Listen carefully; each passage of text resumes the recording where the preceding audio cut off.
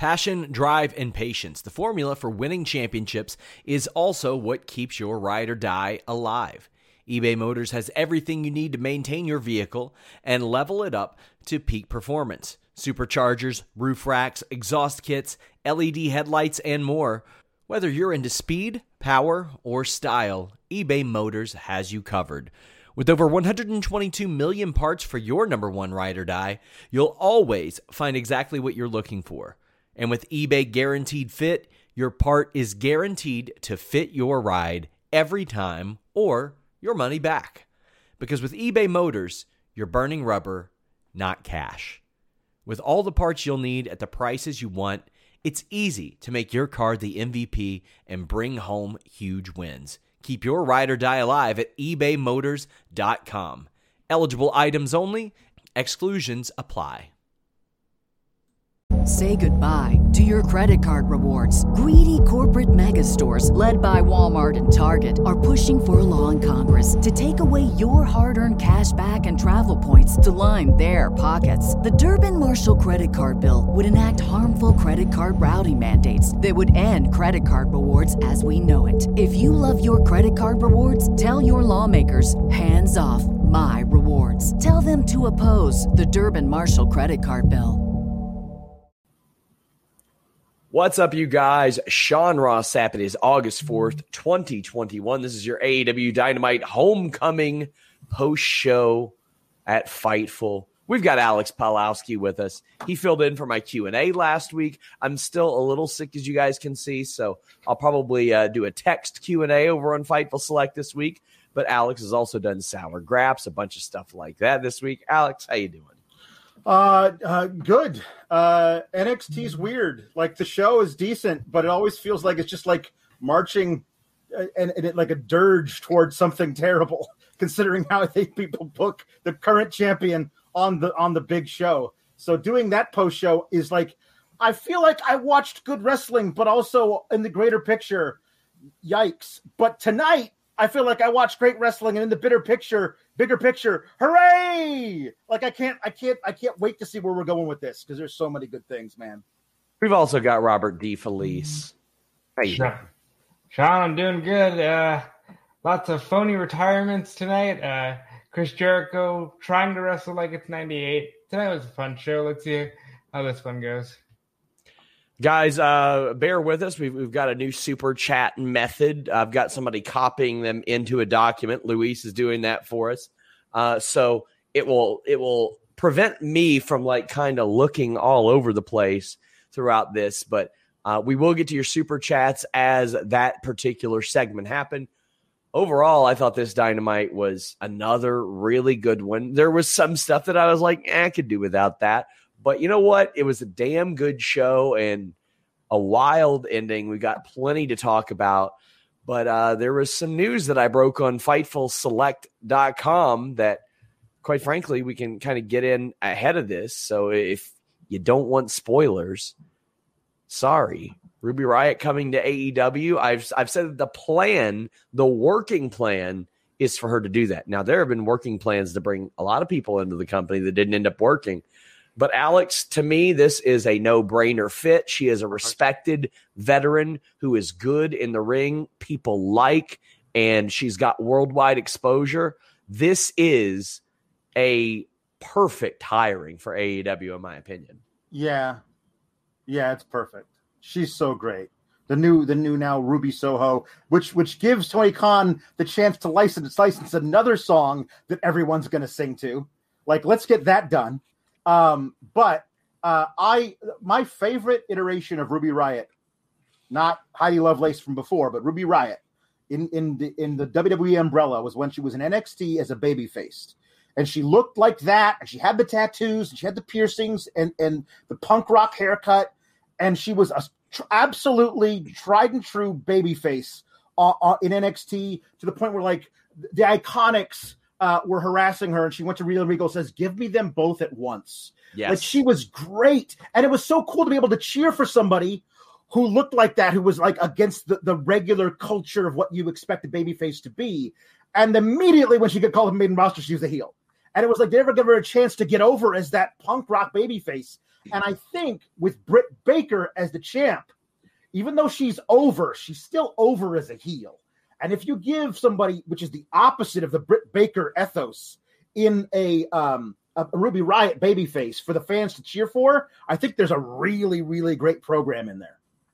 Robert, I believe I clued you in on this when I kind of knew about it, but maybe I did. I don't even know anymore. I don't even know. But this is like the most slam dunk easy, like duh signing in a while, I think. I think I immediately predicted her for the Joker in the Casino Battle Royale at All Out when she was released.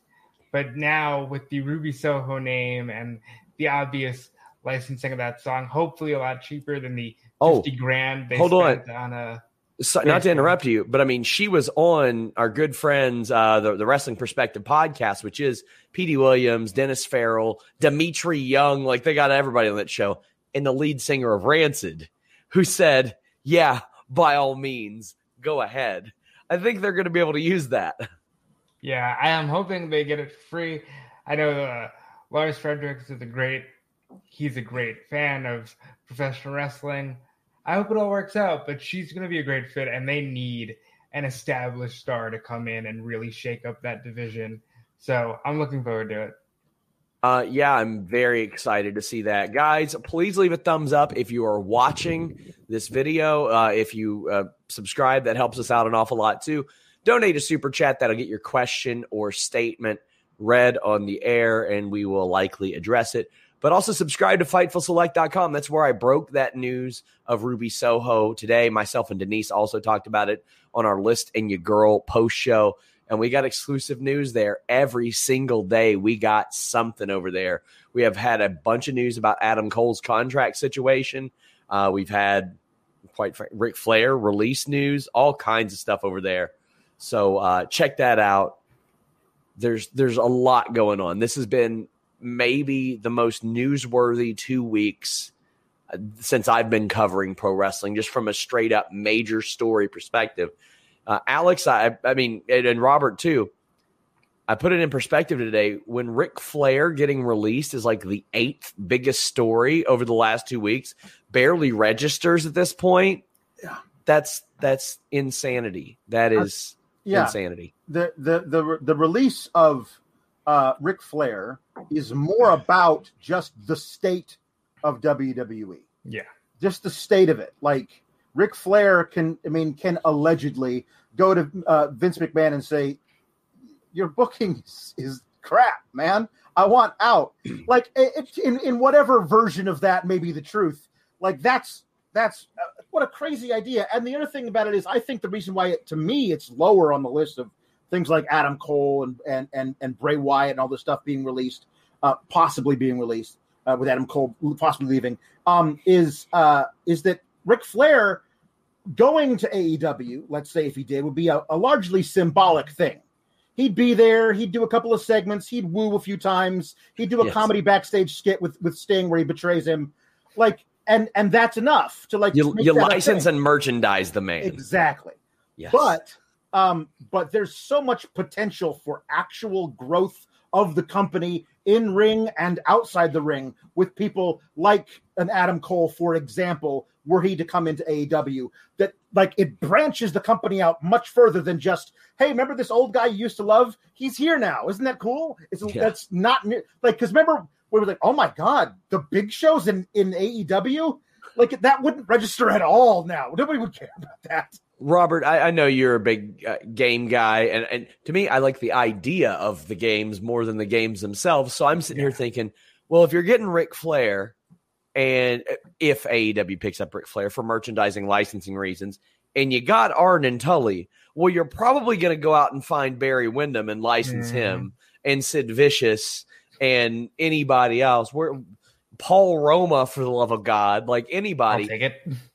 The Horseman trademark, I believe, is, I think Conrad has Conrad it. Thompson. Conrad has it now. Yeah. So I mean, there's a lot of things you can do here from a licensing perspective. There's action figure lines. You can put all those people in an AEW unrivaled action figure line. Yeah, and Tony Khan was on the Way of the Blade podcast, and he made it very clear that Flair is a good friend of his. He's open to signing all of these territory names. If they do sign Rick, it's the first time Rick, Arn, and Tully are under the same umbrella since like '88. So that's history in and of itself. Ric Flair going to AEW would be a slam dunk move that I wouldn't be surprised to see at all. The Nerd Guru says if Meltzer's correct in saying that part of Flair's release is he was mad at Charlotte's booking, I call BS. Come on now, she's overpushed. How good's that storyline been, pal? Yeah. That storyline has sucked. It's been bad. There have been some fun moments, sure, but I think Ric Flair knows what good booking and good creative looks like. I think and bad creative. If we're going to be honest with you, he knows Ric Flair will be the first person to tell you it's not all about championship victories when it comes to good booking. So he's probably got a point if that is what's going on. Get in those super chats, guys. Big thank you to Jeff L. He says 50K on YouTube. Thank you so much for that. It's been a long time to get this. I think we should be at 100,000. So thank you all of you who have subscribed. We truly appreciate you. I want to read a super chat that I missed on today's Listen You Boy from you, Wattmate. We were talking about the Ronda Rousey stuff. He's got a good point. Says if Ronda thought she had it bad when the crowd turned on her, imagine how bad it must have felt for Rocky Maivia hearing "Die Rocky Die." And you know what? He made a pretty good career out of that chant. Yeah. So yeah. There you go. I look forward to Alex talking about this on Sour Graps very much. But let's talk about what so many people were talking about as we kicked off this show. Hoovy and Chris Jericho. Now, early on, they were not on the same page. It was bad. It was either miscommunication, Jericho waiting around. Like, I don't know whose fault it was, but it just wasn't.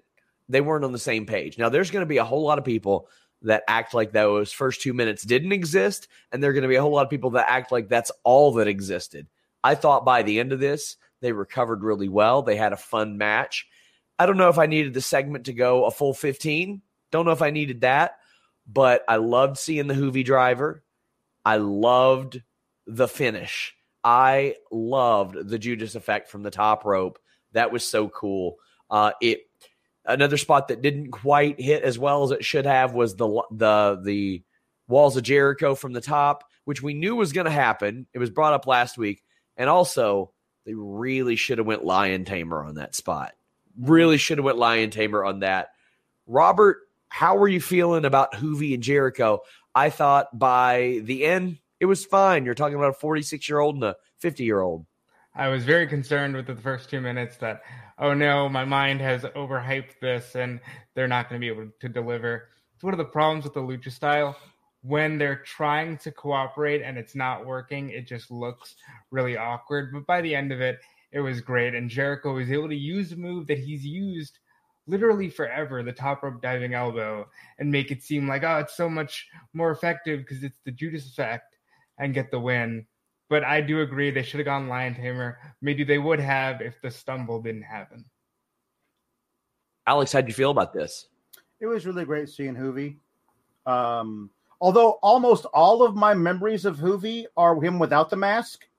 Yes. So, you know what I mean? So, like, I know he wrestled with the mask, obviously. I do like that he called that back, though, because then they could do the mask rip spot. Yeah, exactly. And it's paying homage to Jericho, the person who took the mask. 100%.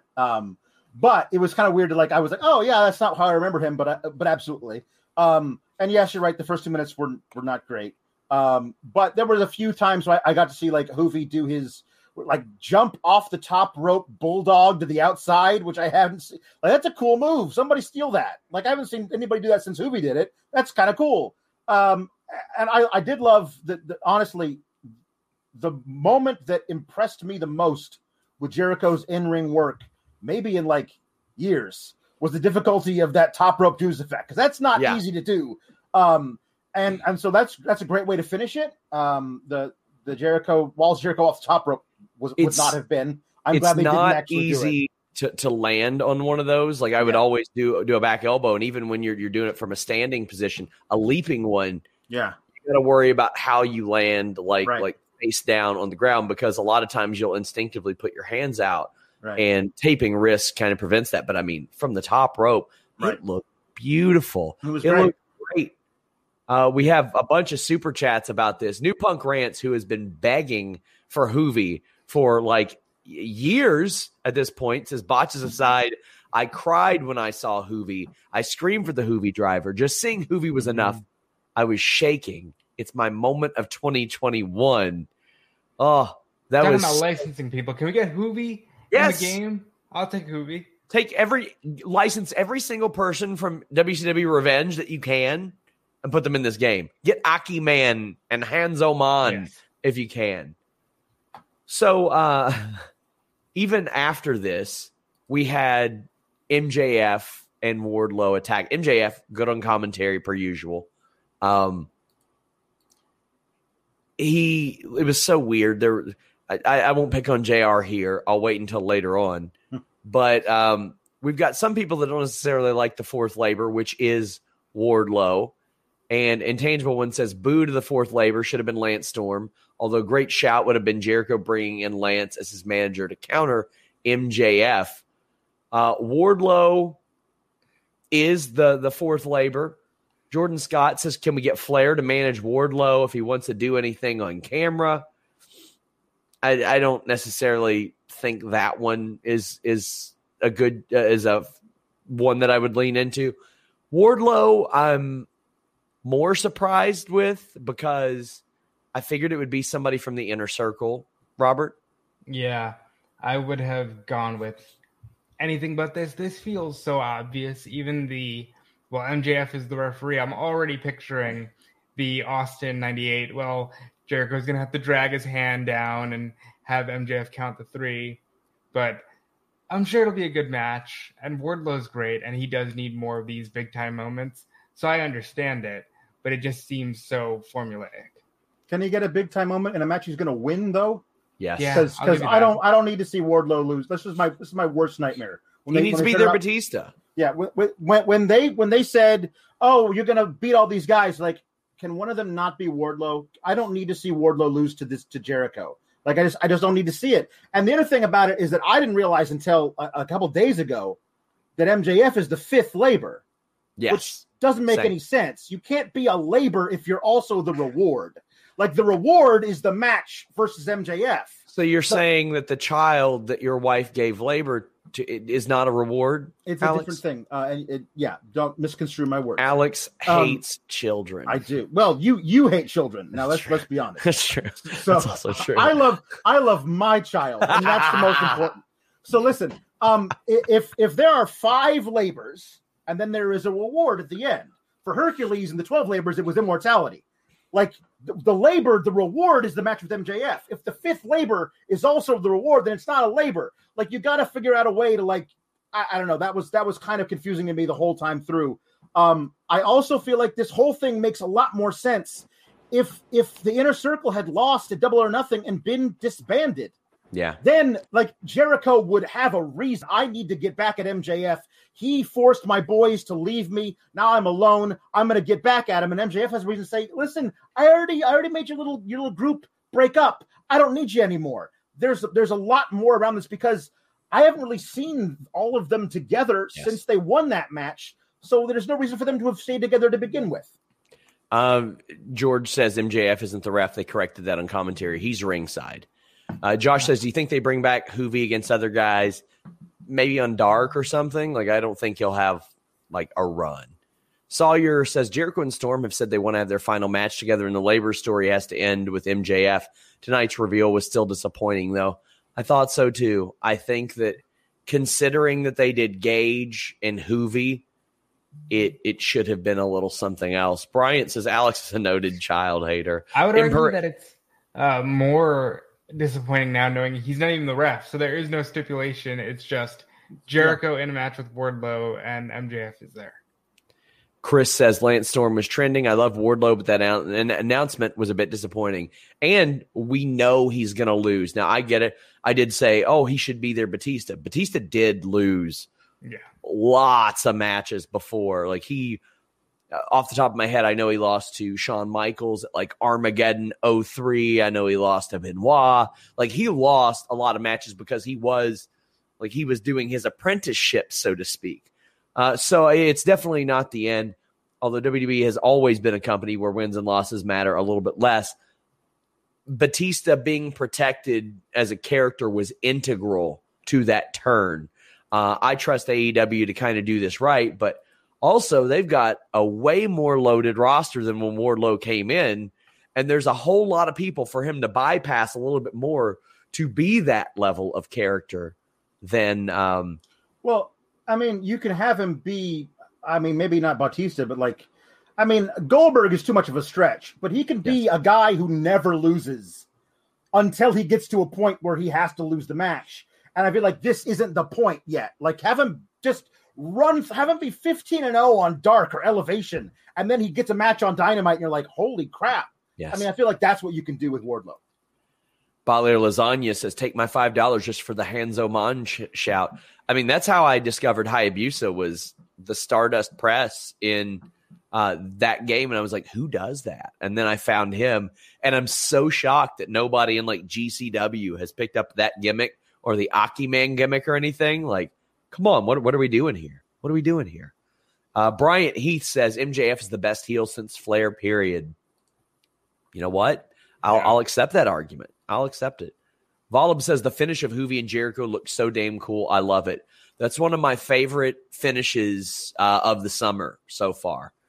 Chris Rain says that Storm was trending. I think I read that one. 813 Car Guy says, this is a retirement tour of sorts for Jericho. MJF ends it.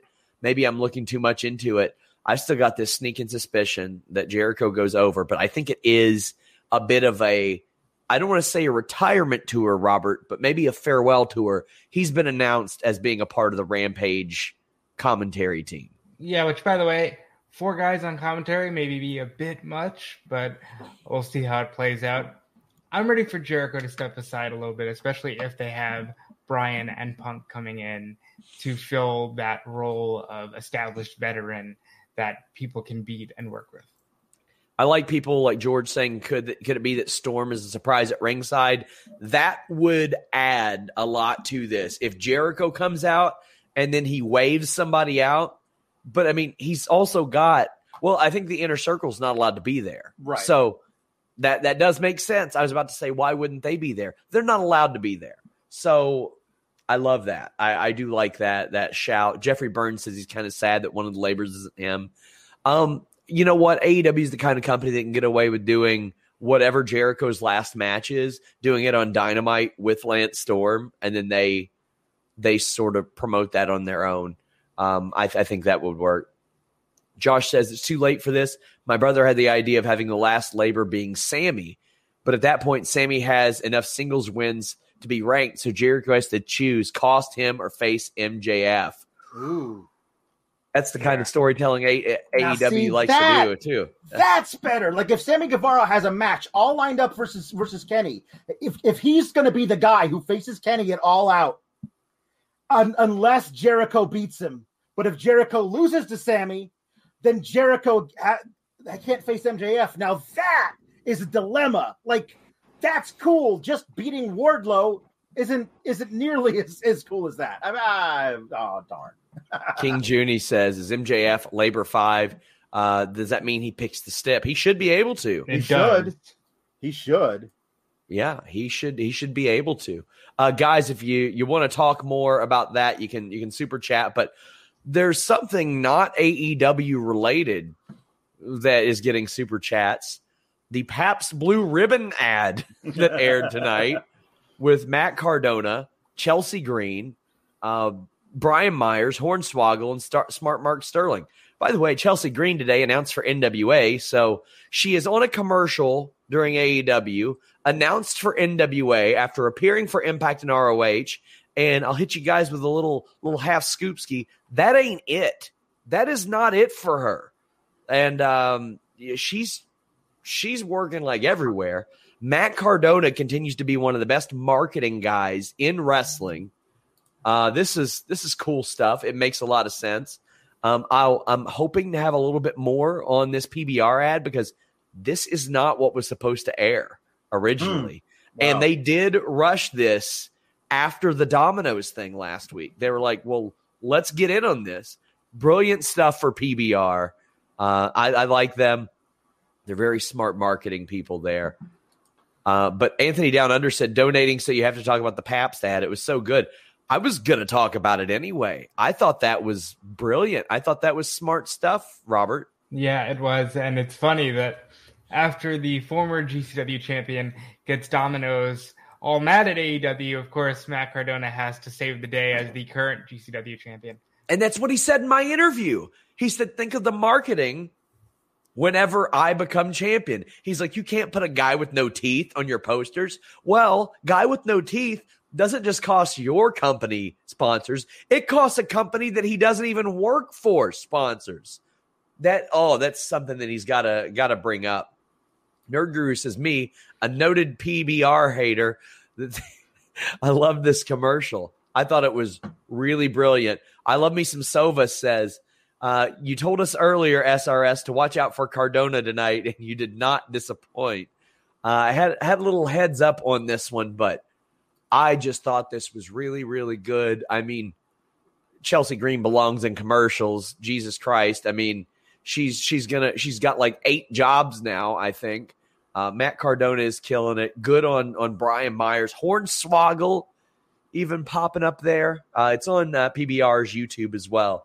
So a big shout out to that. I really, really did like that. That was a lot of fun. I'll tell you, a lot of fun. Eddie Kingston, John Moxley, and Darby Allin against Daniel Garcia in 2.0. So also thank you, MJF Scarf, for loving me. Daniel Garcia is one of the top technical wrestlers out there right now. And John Alba smartened me up to him. 2.0, the former Everrise, are exactly what he needs. Exactly what he needs. They have something for each other.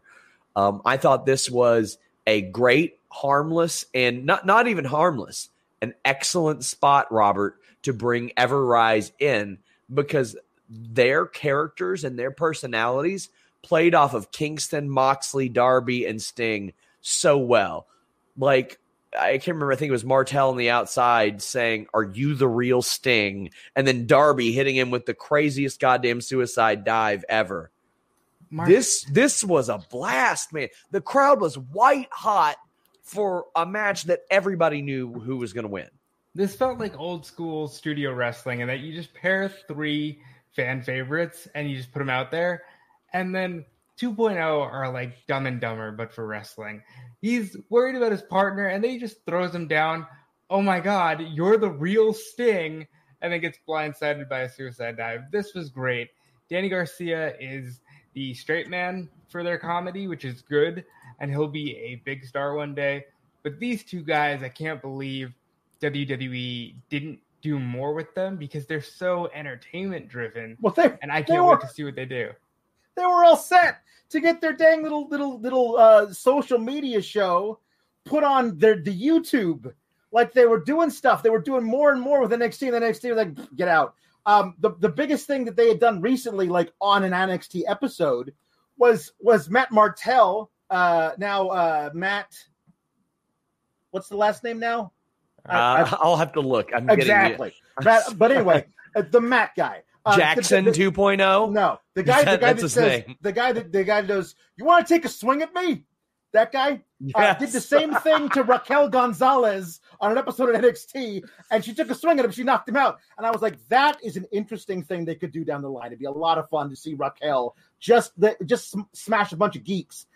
But they kicked him out, so they're not there anymore. And I love these 2 guys. I think they're really funny and really charismatic, and they can do a lot, even as like pseudo jobbers, mid-card guys, to elevate their opponents and the guys around them, because they're so fun. And this is what you do with a guy like Daniel Garcia, who's already got it all in the ring. You put him with guys like this.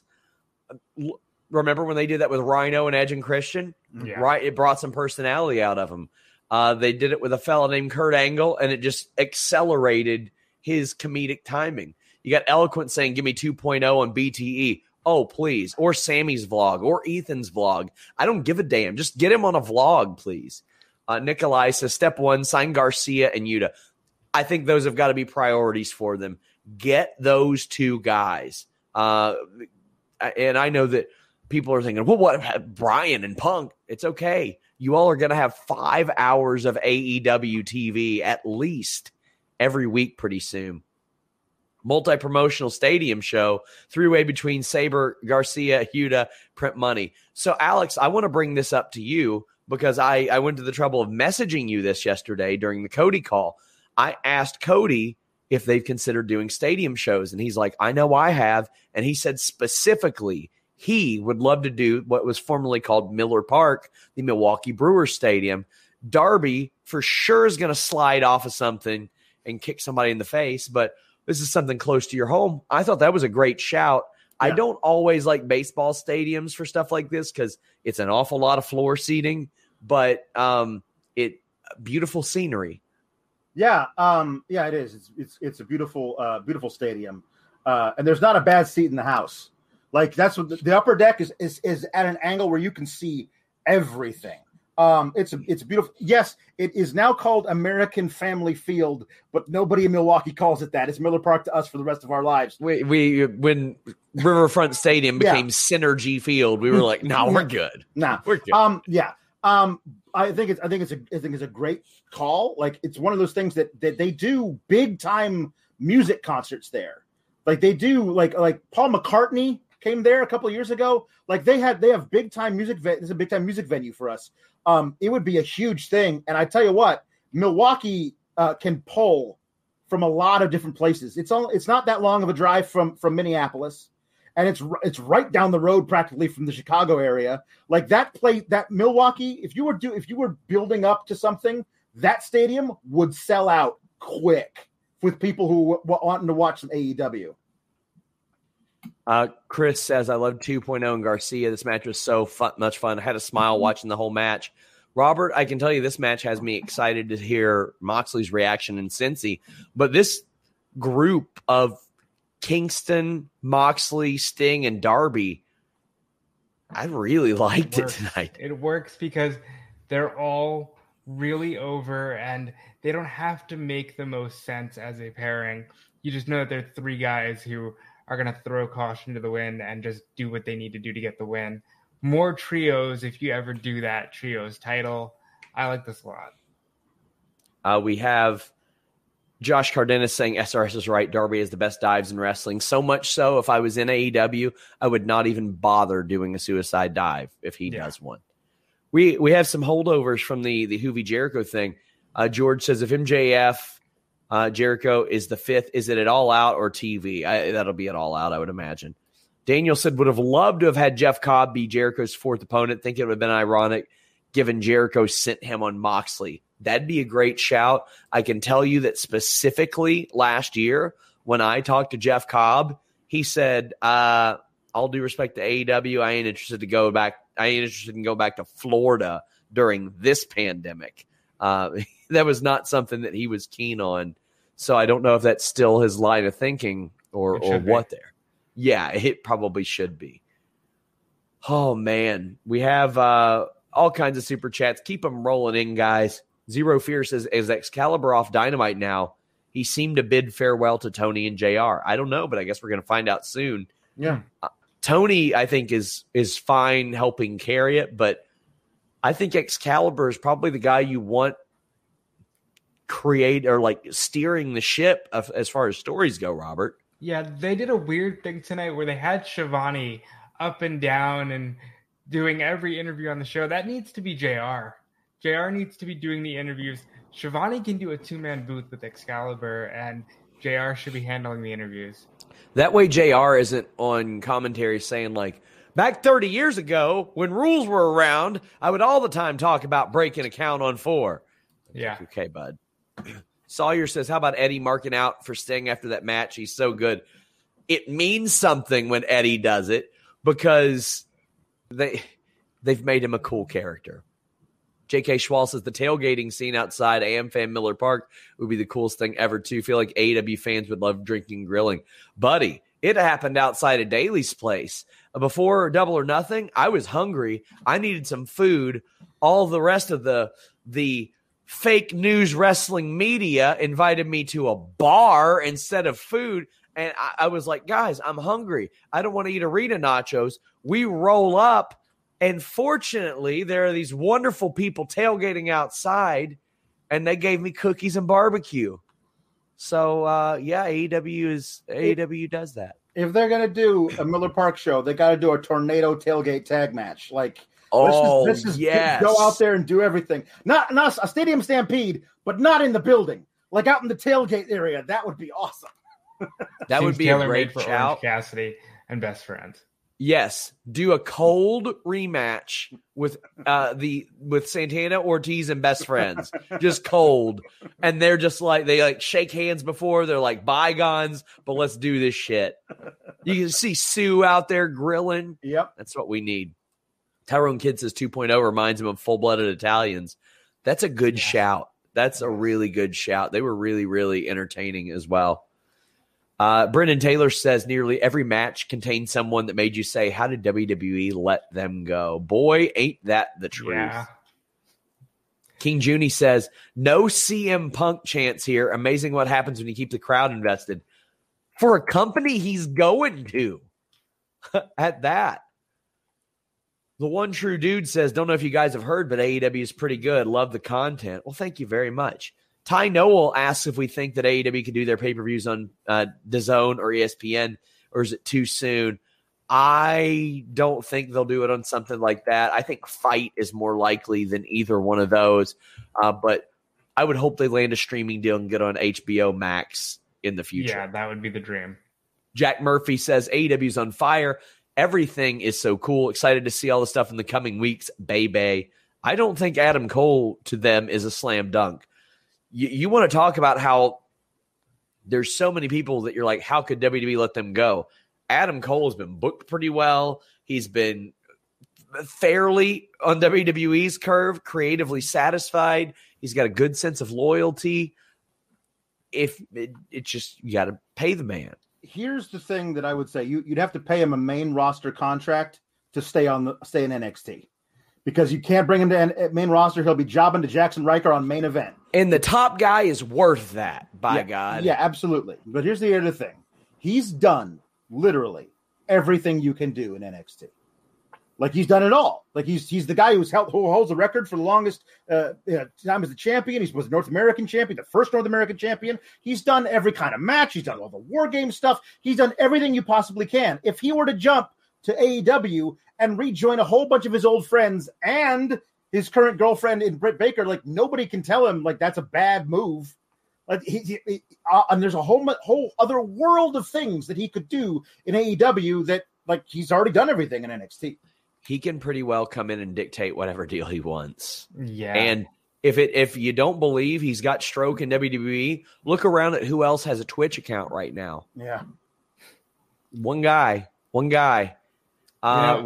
When you told me Adam Cole was in his contract situation, I was very shocked that WWE would even let it get this far, because at this point, you lose him and you're losing like the heart of NXT. You're losing something major. And Robert knows that. I mean, I knew the deal was up December, January, like months ago, and was trying to find a WWE confirmation on that so I could run it, and I couldn't. So, like, Robert and Jeremy and I knew that his deal was coming up at the end of the year, and then all of a sudden they're like, oh, hey, by the way, your deal's up. Wild. That's amazing. Ready, Set, Mech says AEW isn't the competition. It's the home of a new era, greatness, as well as a reason why people like myself came back to wrestling. That's what I like hearing. I heard a lot of that about Bray Wyatt this weekend as well. Heard a lot of people say that he brought them back. J.K. Schwal says, Alex, use Stadium Stampede tailgate tornado match at the Little League Park and playground outside the stadium in Milwaukee. Them doing Stadium Stampede at a different stadium would be very cool. I would love that. Yeah, it would be really great. Like they have a little t-ball field outside the park with a little playground. It'd be perfect to do stupid little stunts. Intangible One says only place you should do the tailgate part is in Buffalo. Okay, that would be cool as well. That would be that would be very cool. Terrence says this wasn't a surprise, but Dynamite has a different breathing pace that set up a lot of stories, amazing booking, and they fit a lot in perfectly. They're very good at that. They are very good at finding a way to maximize how important everything is. We get a backstage promo video on Brian Cage, Team Taz, all that good stuff. I love them building that. You can have people off TV, put them in a 2-minute segment. They're good to go. We also get Lucha Brothers backstage being interrupted by Andrade and Chavo. Chavo is so good for Andrade. I'm really digging this. This is another way they're not out of sight, out of mind. They continue their thing, but it doesn't happen yet. So down the line, you can do a match on a Dynamite that feels more important, and it might just look like, oh, well, this isn't for a title. What does it matter? Well, it matters because they're trying to move up the rankings. Everything matters here. I like that too. But another match that kind of played into that, but went a little long for my liking, Christian Cage defeating the Blade. Like, all due respect to the Blade. He's 15-4, so they've been giving him wins and stuff. You knew he wasn't winning this match, Alex. Christian can still go in the ring. It's just this match lost me a little bit. It was okay. Christian became number 1 contender after this, but it was okay. Yeah. It does appear that they're setting up some stuff with Christian. He hinted heavily about Pittsburgh and maybe getting a match there. The Blade has been protected. 15-4 is no slouch. That'll make the playoffs in the NFL in this new 22 game schedule they now got, with the owners trying to get as much money as they possibly can. But yeah, that's good and everything, but it doesn't feel like isn't the Hardy family office have 15 people in it? Yeah. And he has to go outside of it to find a mercenary? There's I don't know, just it feels like a weird thing. I'm glad Christian got the win. It feels like the least it's consequential because Christian's now number 1 contender, but it does feel inconsequential because we knew who the match was going to go to. So it's a weird, that never happens at AEW. Even the matches where we know who's going to win, it doesn't feel as obvious as this. I just hope this is the end of Christian with the Hardy family office. Even though we were all hoping for Adam Page, Kenny at All Out, I'll take Christian. Christian's great. We didn't think we would ever see him wrestle again before January, so that's really cool, and I don't want to lose sight of that. But yeah, this match did nothing for me. Yeah, it does make me feel kind of spoiled that I'm taking for granted a Christian Cage match. It's just the Blade feels like he just never wins matches like this, and that's just where I am on it. Andrade, or actually Valab, says, I say it every week, stop doing custody of the Lucha Brothers storyline. Yeah, eventually they'll get there. They will definitely get there.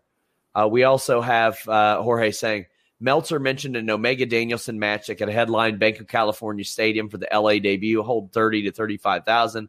I like that. I think they can do 40,000. They're selling out 15,000 in a few minutes on a couple weeks' notice with nothing announced and only it inferred that CM Punk might possibly be there. Yeah.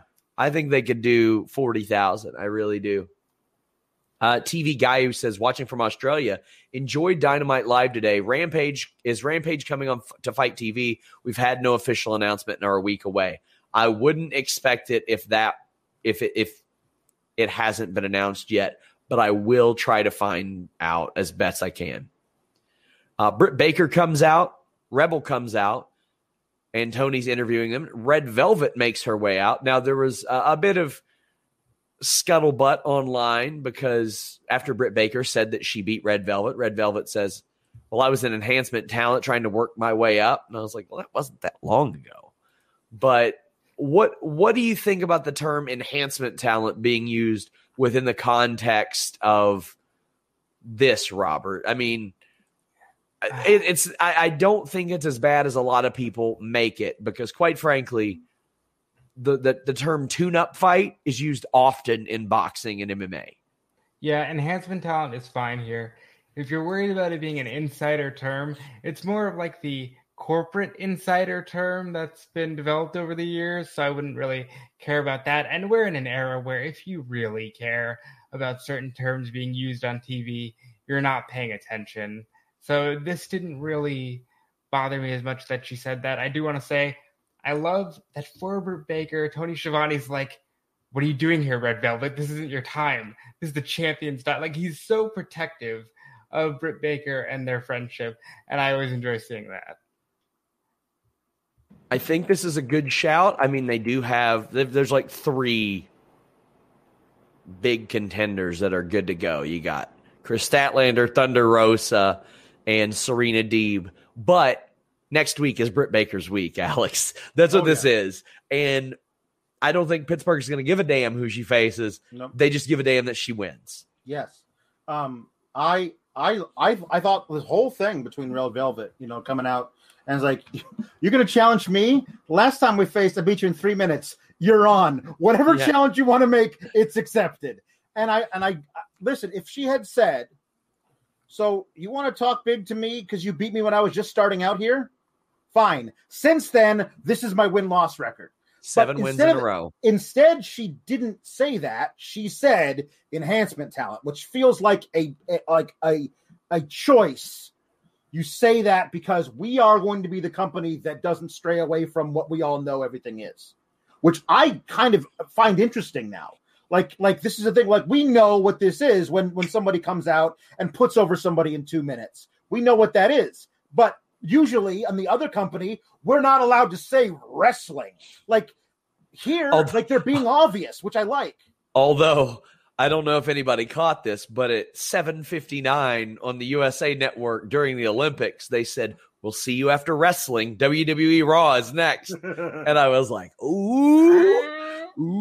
I love Cyclops saying Britt, Reba, and Tony are the mean girls of AEW. That is hilarious. Zion, thank you for the super chat.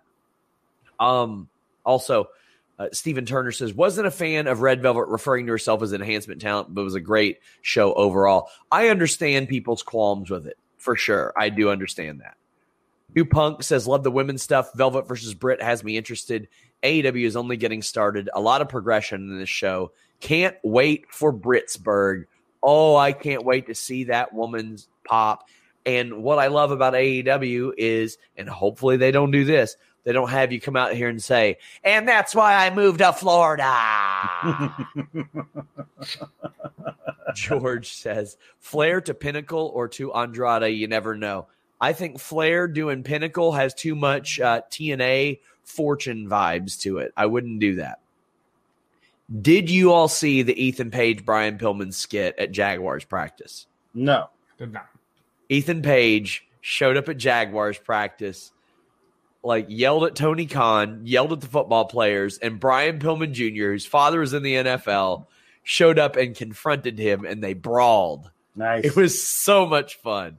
Ian Hunter says, first time seeing Ethan since Coffin Match pre-show, yelling at Jags till Pillman came, but the Blondes feuding with the Acclaimed. Thoughts on his next feud? I think this is a placeholder for Ethan Page. He'll probably win. But because I would imagine and hope that the Pillman plan is tag team title match on AEW Dynamite in Cincinnati. That makes a lot of sense to me. As far as Ethan Page, I think they will slide him in there against somebody significant, probably around All Out or after that, I think. Any new info on Trios titles? Not yet. I know that there are some that want them in the company. Yeah. Anthony says, any word on Platinum Max's status? I can't imagine that Tony was over the moon about that. That was an immature. Now he's got hours more of work during the week. 2 more shows to edit, Sean. He's got to edit everything now. Somebody else should have been doing that. Yeah, it's true. To begin with, but no word on that. I would imagine he's all right. He'll apologize. Jay Blood says, I see Wardlow and Jericho as the beginning of the Wardlow MJF being at odds. I don't know if that's in the plans yet, but eventually it will be, and eventually it'll be really, really big. We had Allie taking on Layla Hirsch in a contender match for the NWA World Women's title. You have Camille Brickhouse at ringside. She looks like a megastar.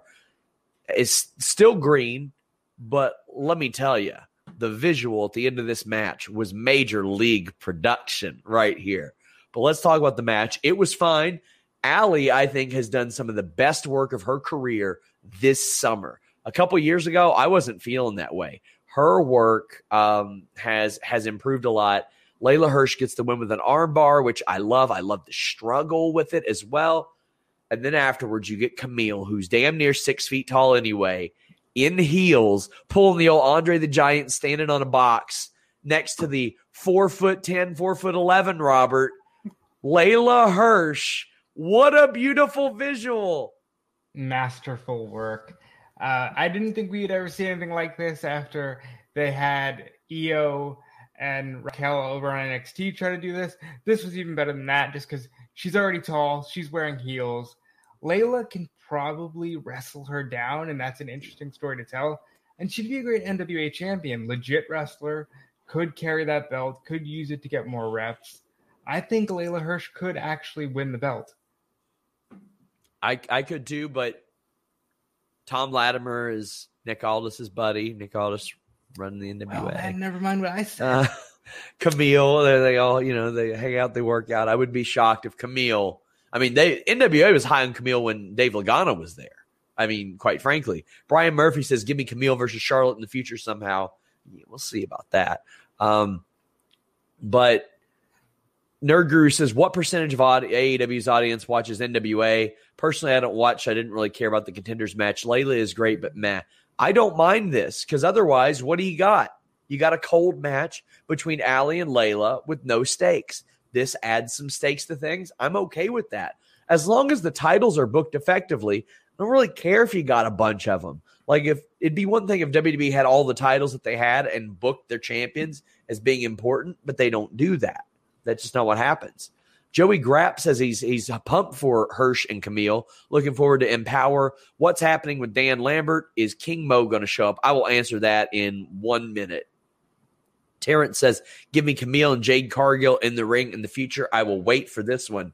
If they do women's tag team titles, Alex, that's a team you got to put together just for the visual aspect. Yes.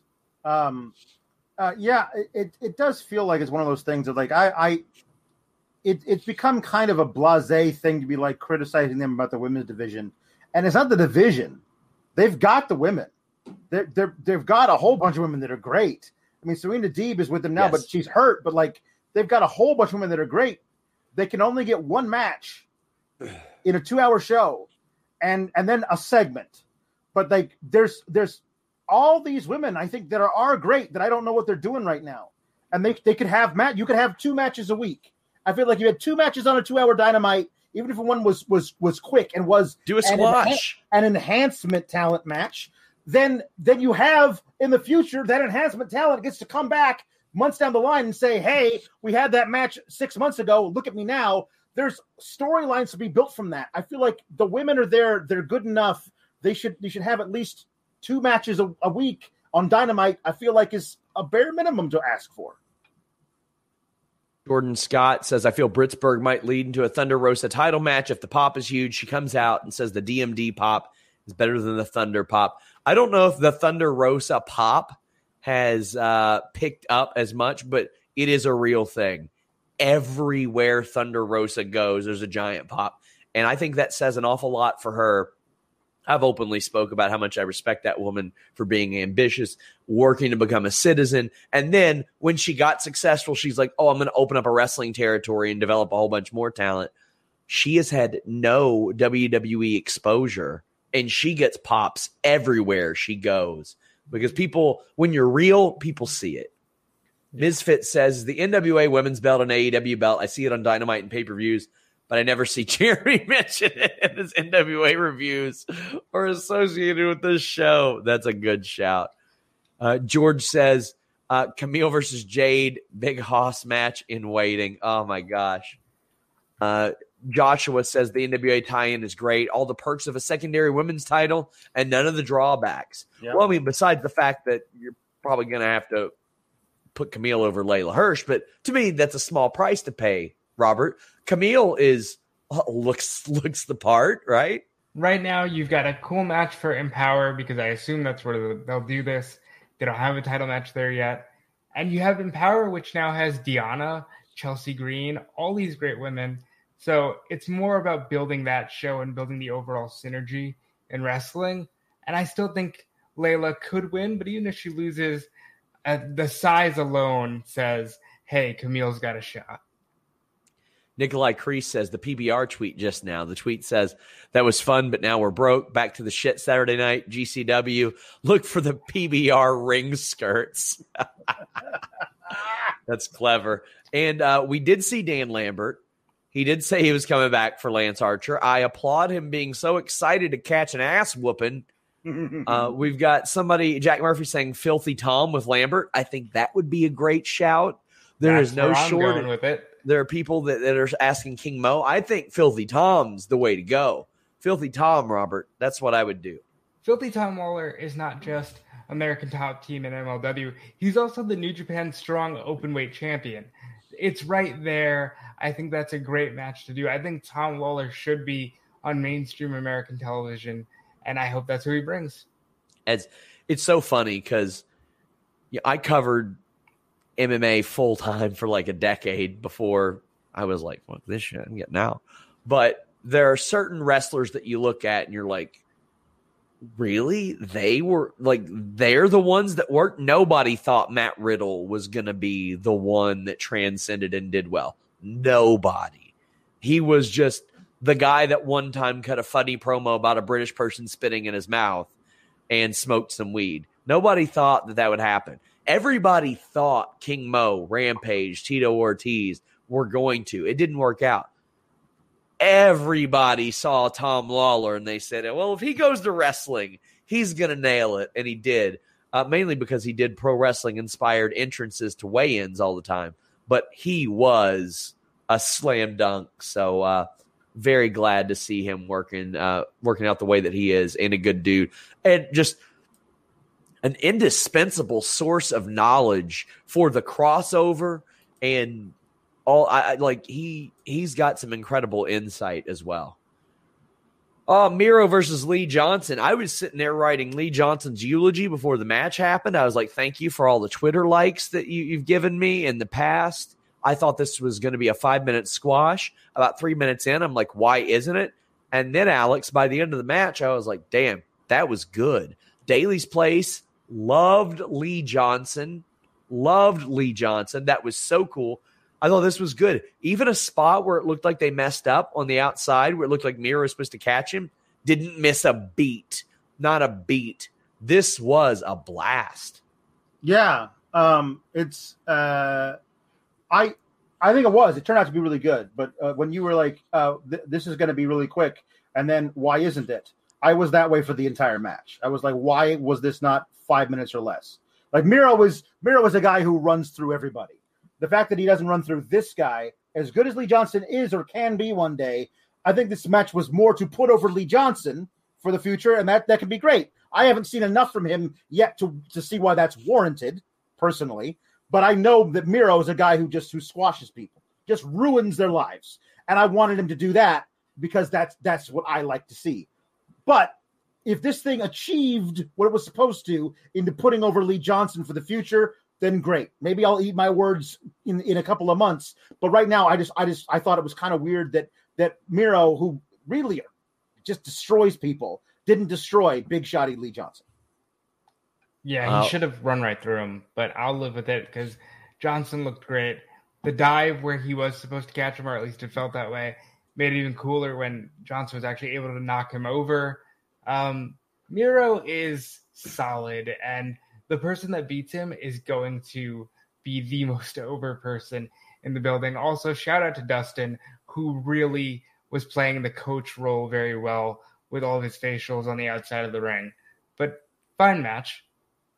I think it shows Lee Johnson's progression, though, from job guy who couldn't win to hanging in there with Miro. It is a really, really great display of like how far he's come. And I thought that was really, really good. I thought that was smart booking. 813 Car Guy says Miro's getting love and deserves it. Amazing match. Yeah, it was. The crowd was all there for it. George says Miro was booked badly, but look now, Andrade the same. I mean, what Andrade's doing now is better than what he was doing in WWE, and what Miro was doing with Best Friends and Kip was better than WWE.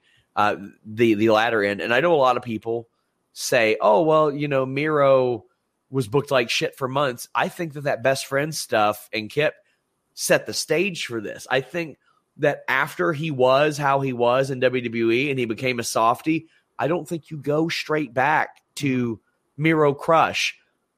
Look at Malachi Black killing it with the one eye.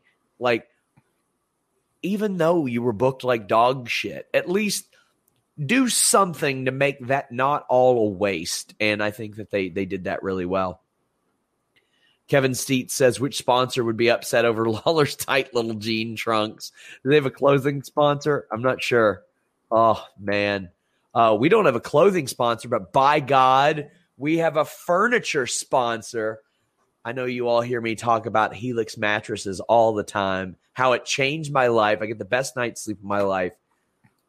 But they've left the bedroom and they've started making sofas. They launched a new company called Allform, and they're already making the best sofas we've ever seen. I've got one and I love it. I actually turned it into like two because I got a double chase. I've got the chase and one seat here, and this is kind of a small room, my office. So I've got the chase and another seat in another room. Then when we move, we get into our new house. It's going in my living room. I'm going to have it in there. Their furniture is so versatile. It's the easiest way you can customize a sofa using premium materials at a fraction of the cost of traditional stores.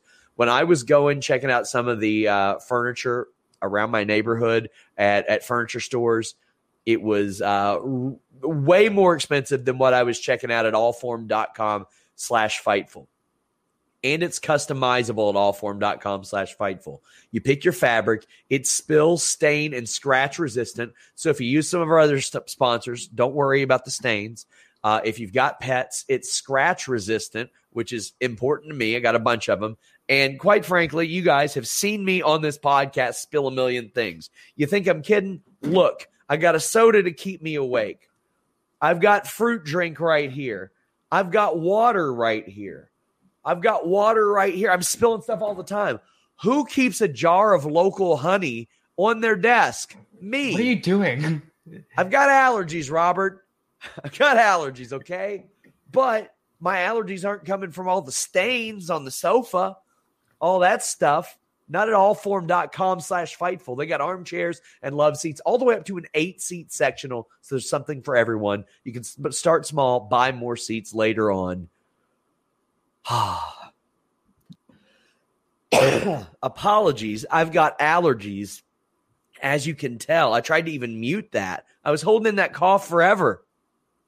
Allform sofas are delivered directly to your home with fast, free shipping. A lot of times when you order a sofa, it can take months to arrive. I think Jeremy Lambert said that he had ordered a piece of furniture and only half of it came like 3 months after he ordered it. I don't even think he knew where the other half was. Allform takes 3 to 7 days to arrive in the mail. You can assemble it yourself in a few minutes. No tools needed. And you get to keep it for 100 days. And if you decide after that point or anytime during that, you can be like, well, you know what? I don't like this. I don't like comfortable, versatile, beautiful furniture. You can send it back for free. They'll give you a full refund. Allform is offering 20% off all orders over at allform.com/Fightful. Hit them up on Twitter at allformhome. Let them know you heard about them from us. Even if you don't order one, I encourage you. Go tweet them at allformhome. Say, hey, Fightful sent me. I can't tell you how important that is. Guys, if you are resending your super chats with the little stars, we have not gotten to those segments yet. We've got somebody keeping track of all of them. Don't worry. Zion1908 says Bray Wyatt's 90 Days is up on October 29th, which is a Friday. Could you see a Halloween-themed Rampage show with Bray AEW debut? Nope. I don't think it's going to happen. I just personally don't think so. Who do you all see Miro facing at All Out?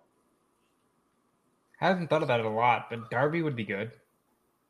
I mean, they're not really doing anything with Darby, so I guess that could be a rematch there. But I want to see him face somebody that like is on a tear. You know what I mean? Like, and also somebody hasn't faced yet. So maybe somebody who you know we haven't seen him face. Eddie Kingston. I want to see him face Eddie Kingston at All Out. I think that would be great as Eddie Kingston, the babyface, just never giving up, kicking out, flipping the bird to Miro in the middle, like really pissing him off. I think that could be a lot of fun. Stephen Nagashi says, who do you think will beat Omega and win the title first, Bryan or Punk? Will it happen before the end of the year? Neither one of them. I still think it's going to be Hangman Page. Yeah. I still think it's got to be Hangman Page. He's the one. What about you guys? Hangman Page is the one. I do think Bryan gets the match first. And I'm okay with that.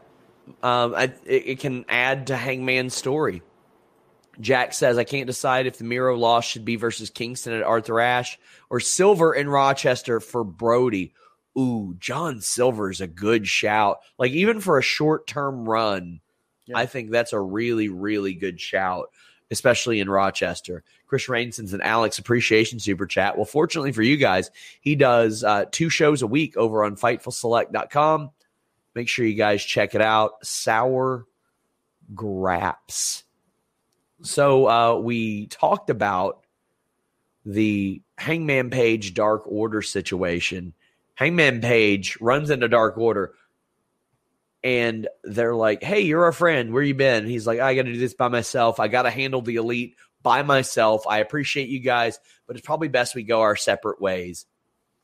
This is Hangman, after riding on a high, having his existing insecurities come back to haunt him. And that's not that he just messes it up for himself, but for everybody that he cares about, that he brings down the mood, Alex.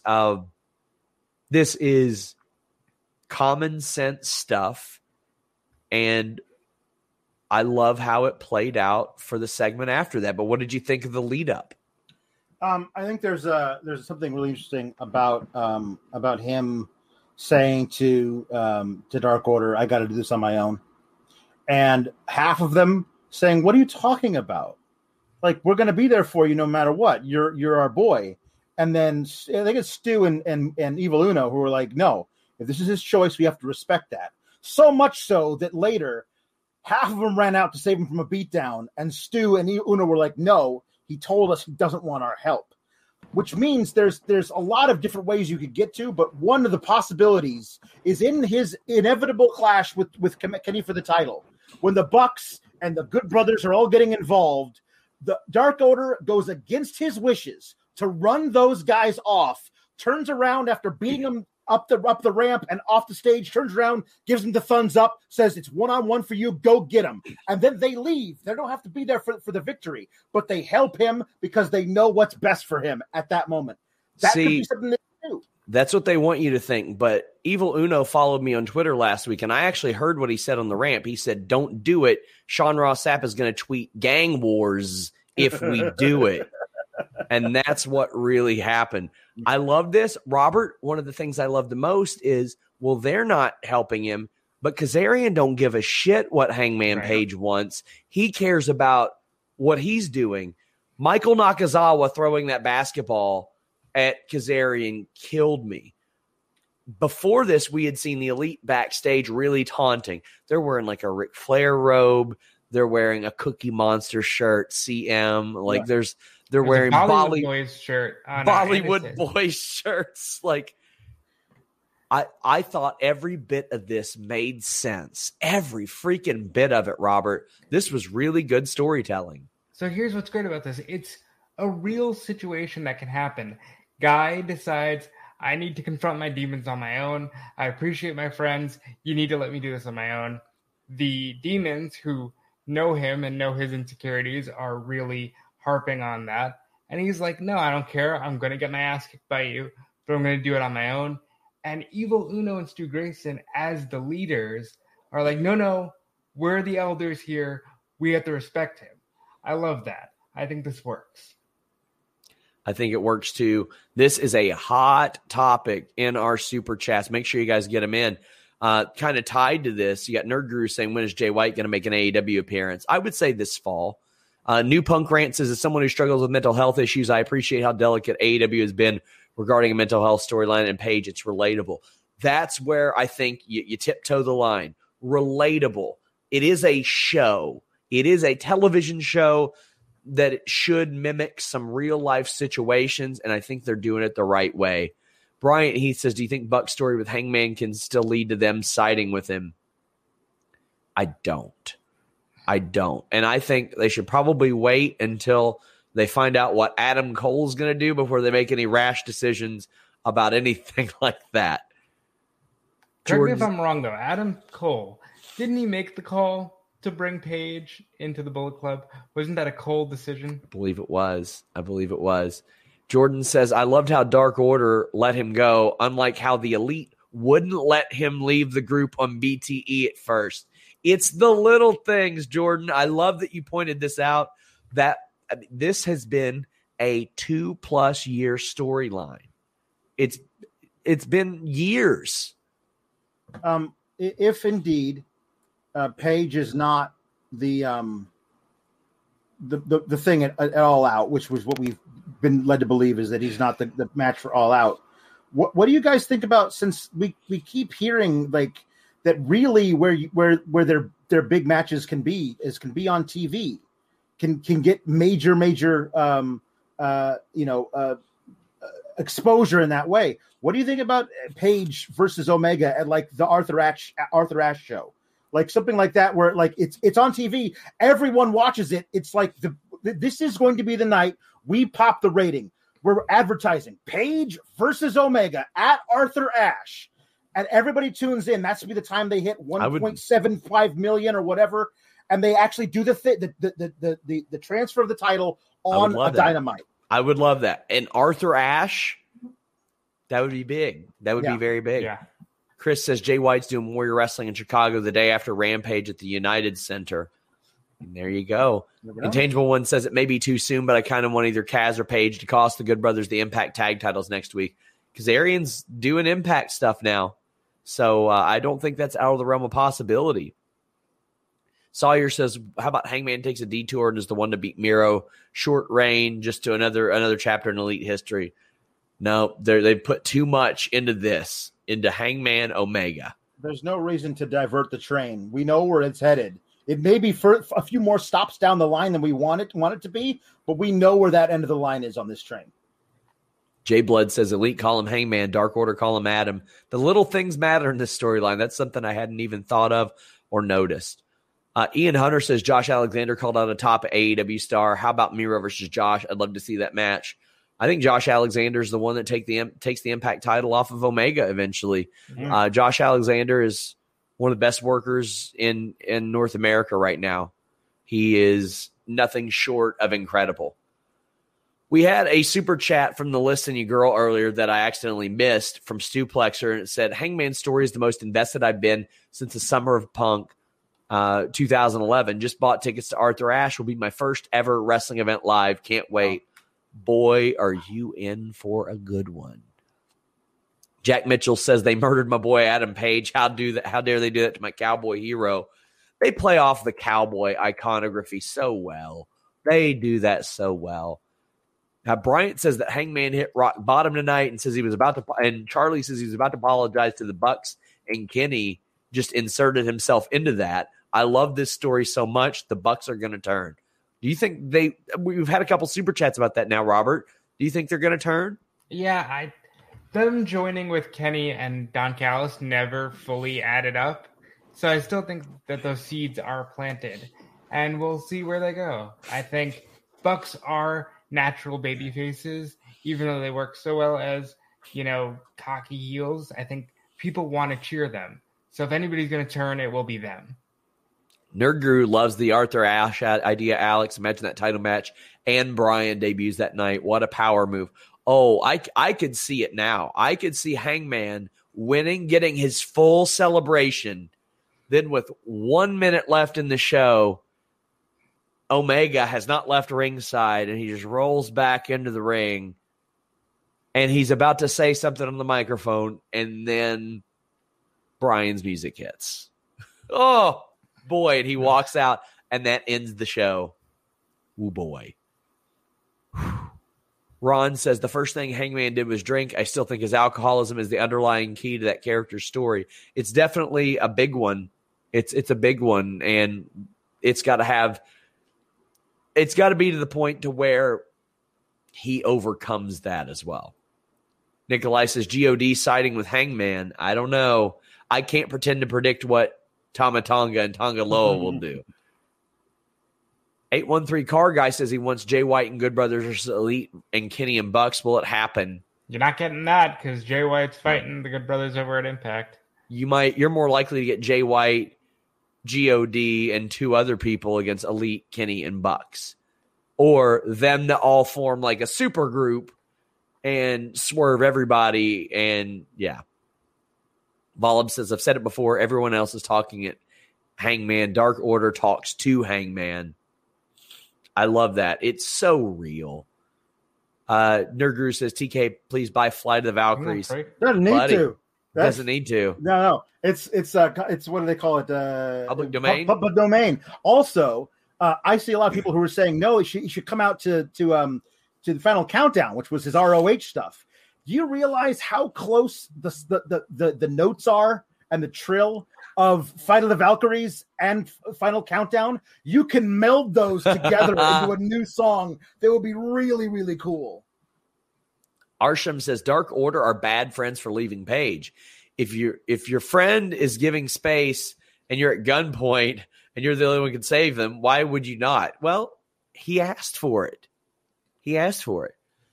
Daniel says, got to be honest, this show is a bit meh, and the moderator says this man is a liar. So, you're entitled to your opinion. Yeah. Sure. Nikolai says, how many Easter eggs were in the Elite backstage segment? Black said, no, Cody, you aren't making this about you at the end of the show. I love it. The Easter eggs, we ran over that. I know Bollywood Boys, Ric Flair, Cookie Monster, CM. There were some people saying the Bucks shirts were like Hawaiian shirts. I don't know if they were Hawaiian shirts, but if they were, good on them. Maybe that's something for Alex to break down. Like maybe more than it needs to be. Yeah, that's something we would have had you write an article about years ago. Definitely would have been, yeah. Jeremiah says if they do the title in Ash, they better get a sponsor because they cannot have picture-in-picture for Hangman's title win. Oh, yeah. You need to get a presenting sponsor for that match. Yep. And avoid all that. Yeah. And by God, everybody as a wrestling audience, get together and buy whatever that product is. For the love of God. Yeah. Guys, we're heading down the home stretch. Get your super chats in.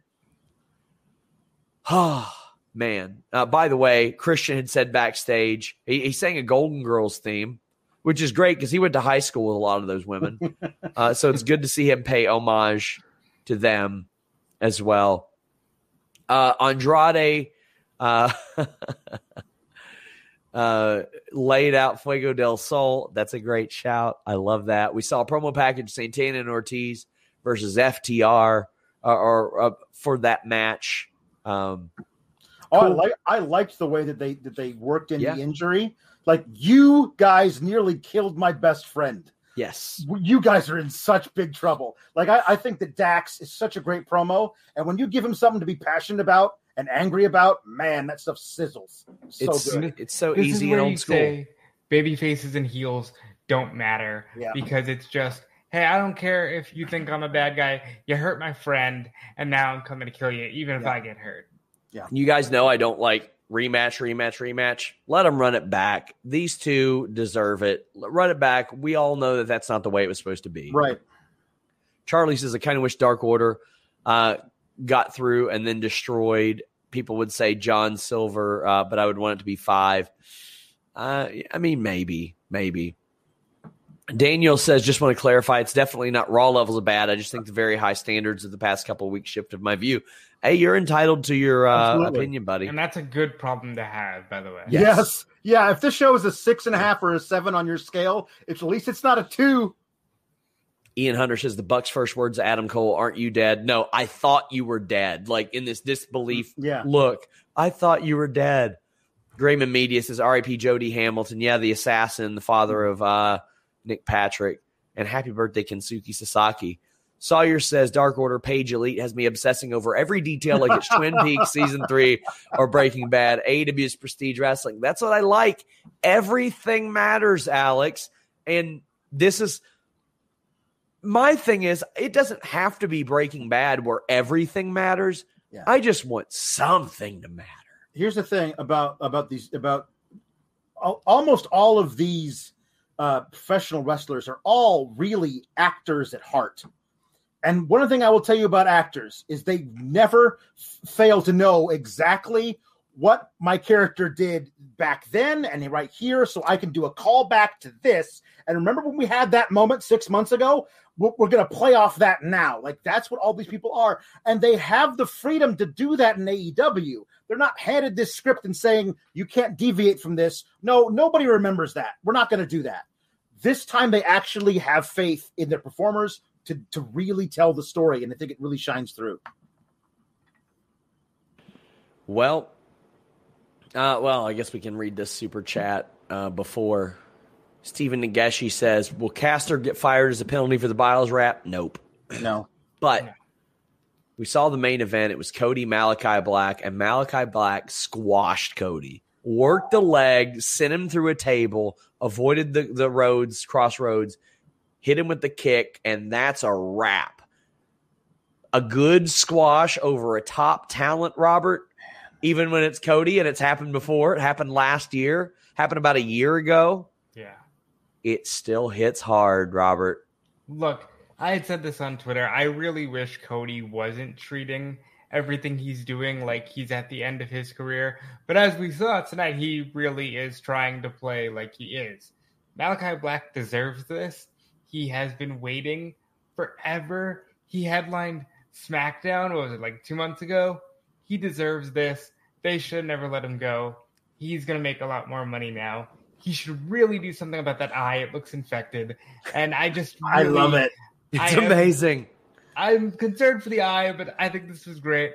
I don't like that they had Cody do the whole, I'm retiring, just to have Black. We'll get there. Stop skipping ahead, Robert. You do this too much. Stop skipping ahead.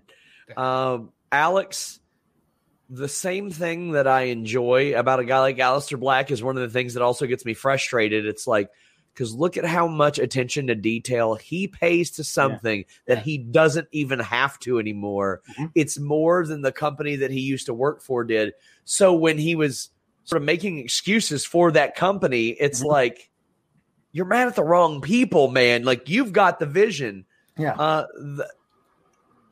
I love it. And this is the same thing we said with Miro. He is who we thought he was. Absolutely. He's really good. Yeah, he's everything. If this was the heel he wanted to present in NXT, but Triple H was like, no, we're going to make you a face. It was like, okay, I can work with it.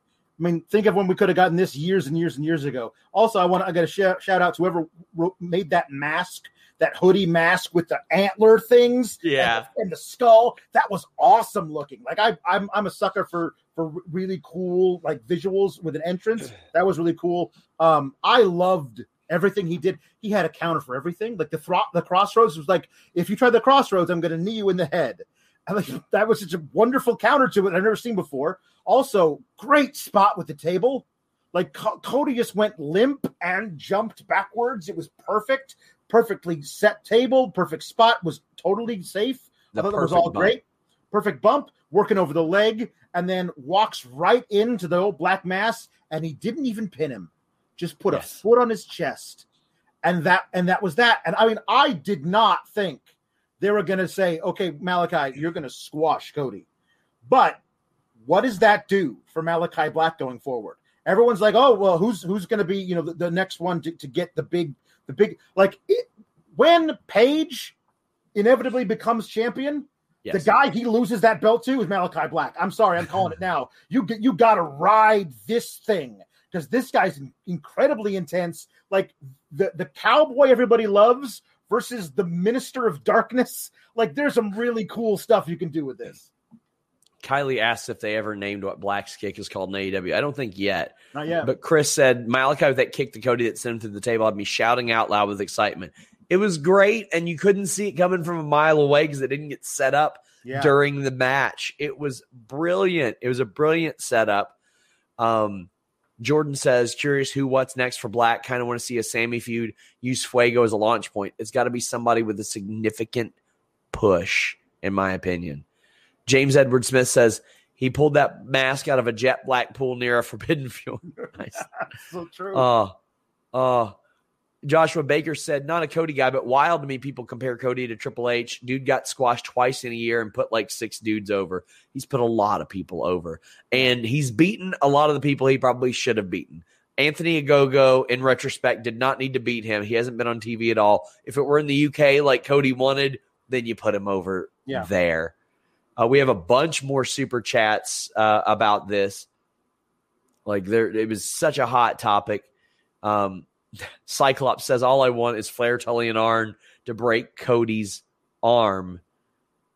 Oh, man.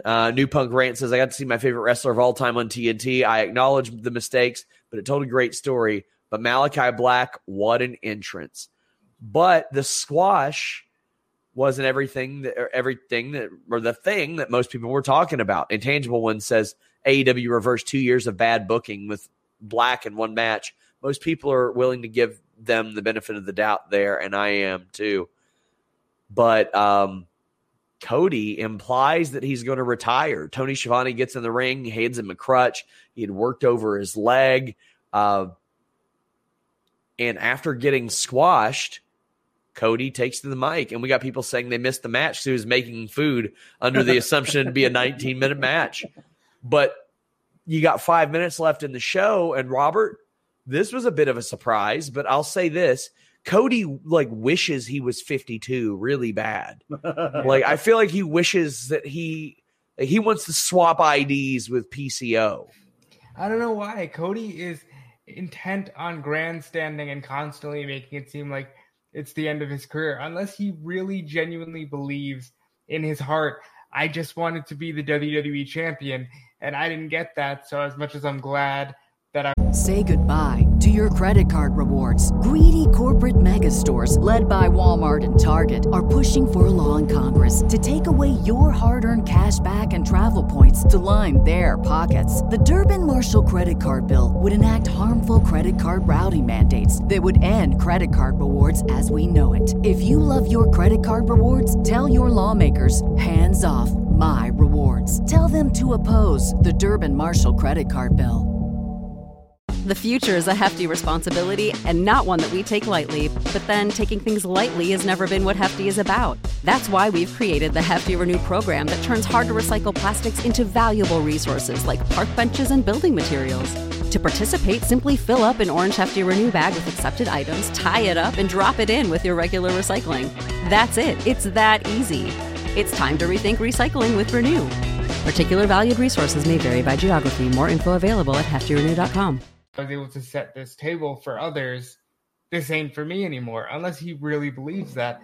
I don't know why the constant grandstanding is necessary, but I did love I just wanted to win the belt they took from my daddy at the Garden. I thought, what a touching thing to say. Good promo from Cody, much better than some of the ones he's cut this year. And, Malachi Black says, you ain't going out on your own terms. Beats that ass. Alex, now people are saying, well, Cody has said he's retiring the next few years and he wants to get into politics. I ain't buying it. No, I ain't buying it. Not this. Sorry. Here's what I'd say about this. He's going to go on paternity leave. I think probably in his position, he can afford to go on extended paternity leave. Yeah. This might be the beginning of him being gone for a long while. And this is the way to get it started. Now, he didn't fully retire because he wasn't able to. He did. He left the second boot after the night was over. Yes, we did have Zero Fear saying Cody took his other boot off post-show and left it in the ring. Right. I think that's part of the thing. It's whatever. But the thing is that he can come back whenever he wants to. He's the EVP. He can come back to take revenge on Black. He can come back and be like, psych, not only am I back, you thought I was retired, I'm not retired. Not only am I back, but I'm also challenging for the AEW title, which I said I would never do. Now I'm back. You could do that. But all this stuff, it doesn't matter, because what I loved about this was it was him being what felt like very sincere about, like, not only like, I just got completely worked, like destroyed by this guy. Maybe I don't have it anymore. And in the moment, he decides, I don't, and I'm going to retire. Like, that seems something like a self-aggrandizer like Cody might do. So he cuts this very impassioned promo, and he's about to do it, and Malachi Black has to come all the way back from the back and say, you're not making this about you, Cody. Also, you don't get to have that excuse. Oh, well, I was on my way out. I wasn't at my best. I was about to retire. That's why Black squashed me. No, I love it. I beat you at your best, and you've got to live with that. Like, that is something that's really, really cool for Black. Intangible One saying he was going to be back in a month with black hair. He so is. And so you know what? You know what? Anybody who's bleached their hair a bunch, probably a good idea to just stop. Jack says, who carries the iPad with Andrade? I don't know who that is. Like, I don't know what you mean. It's been the same guy for a few weeks. We just don't know his name yet. Yeah.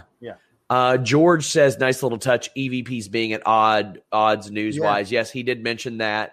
That was a thing, quite frankly, regardless of what was heard. That was a rumor backstage. We've got a bunch of super chats about this. Hannah says, why did Black stop Cody from retiring? What did I do to deserve this? Greg Carter with a great super chat. Cody wants to swap ages with Dustin, and Dustin wants to swap ages with Cody. True. For real. So true. They're trying to go full Jamie Lee Curtis and Lindsay Lohan. Yeah, let's get a Freaky Friday going on with those two guys. Oh, man. Jordan says, is Cody pulling a salmon jacket stunt like Henry and goes for the title as a heel? I don't believe. Like, he can't realize. Cody is smart. And I had somebody in the company say to me, he thinks he's Captain America, but sometimes he's Homelander. And people who know who Homelander is, they understand the reference. Homelander is an all-American superhero on a TV show that is a dick. He's a dick. And Cody, the character, sometimes is a dick. That's why people popped as soon as he started to do his monologue and he got cracked in the head last week. Oh, man. Nerd Guru says Black massing every member of the Dark Order in front of Hangman Page would be a chef's kiss. Woo! That is good. That is good. Mikey Sr. says, I was honestly wondering why Cody wouldn't have a retirement match. Mark Henry has to be behind this. Long live the salmon jacket. Oh, they got to monetize that. August 3 says Black versus Cody or Shao Kahn versus Homelander. Doesn't matter. This was a fantastic match. Cody can't retire. Black isn't done whipping that ass. I don't disagree. And Alex, I love your approach, and that's one they'll take. Like, you can't minimize what I just did to you. No.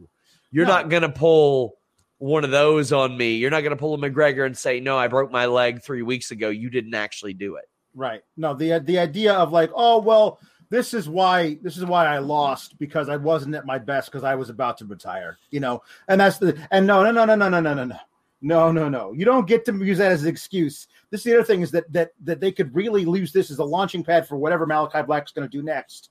Is like, I took out the guy who's actually on top of this company. I came in on night one. I sent him home.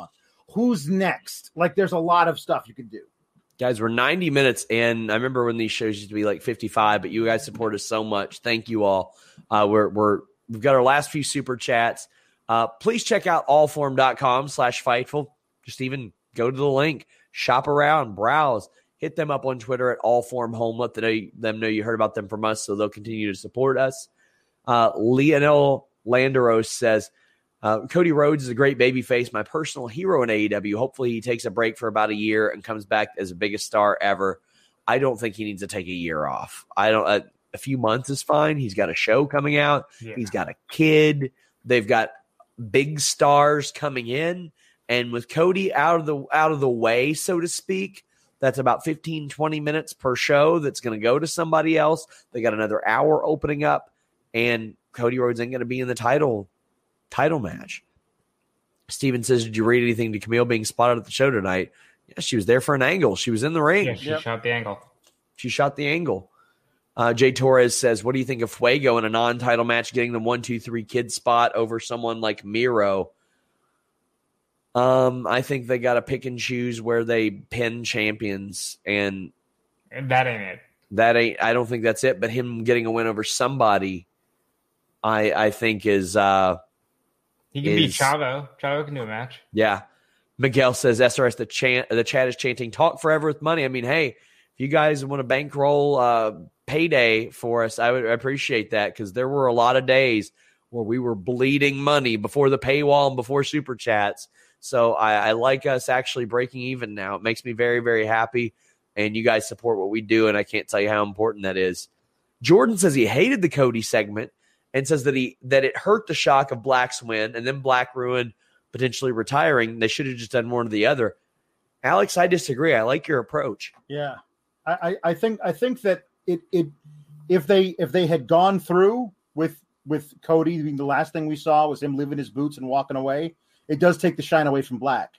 But Black not only squashing Cody, but making Cody consider retirement until Black comes out and says, no, you don't get to retire. Not until you're not done until I say you're done. That re-elevates Cody Black and makes the whole segment, I think, work for both guys in a really interesting way. Sean says, I was going to go to the show but had to cancel when it looked like Cody was retiring. I was so upset. Glad it was a swerve by the looks of it. Yeah, I mean, he's 35. Wrestlers are going till 40. He's going to do this until he's 50, maybe 60. I don't know why he keeps saying, I'll be done by 40. No, you won't. No, I ain't buying it. Ken Shiro says, GCW announces emo fight. Malachi is like, let me show you how it's done with the entrance. Guys, thank you all so much for all the super chats.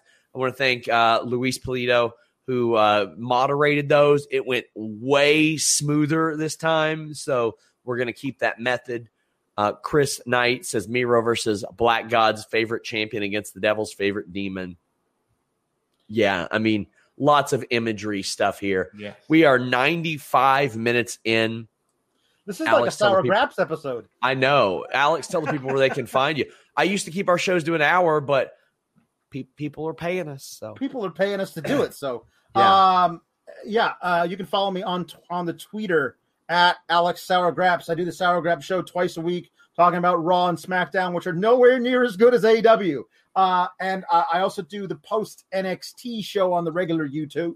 It's been a good show with good matches, and it also has an overwhelming sense of dread. Robert, tell the people what you're up to. You can find me every day here on Fightful, writing articles, writing scoops that Sean provides. Follow me everywhere at Dude Felice to see where I'm talking into this microphone, elsewhere, because I don't just do it here. And thank you for all the support. And I also cover Monday Night Raw on my own every Monday night, and it sucks. The show sucks. I hope it gets better. Guys, thank you all so much. Allforum.com/Fightful. Again, I want to thank them for sponsoring the show. I was under the weather when I was supposed to do their read the last time, and I had to delay it. So please show them a little bit of love, because I'm sure that wasn't convenient for them, but they were understanding. So check them out. Allforum Home on Twitter. Until next time, guys, check out the Listen Ya Girl today with myself and Denise, and the Distraction tomorrow. We're out.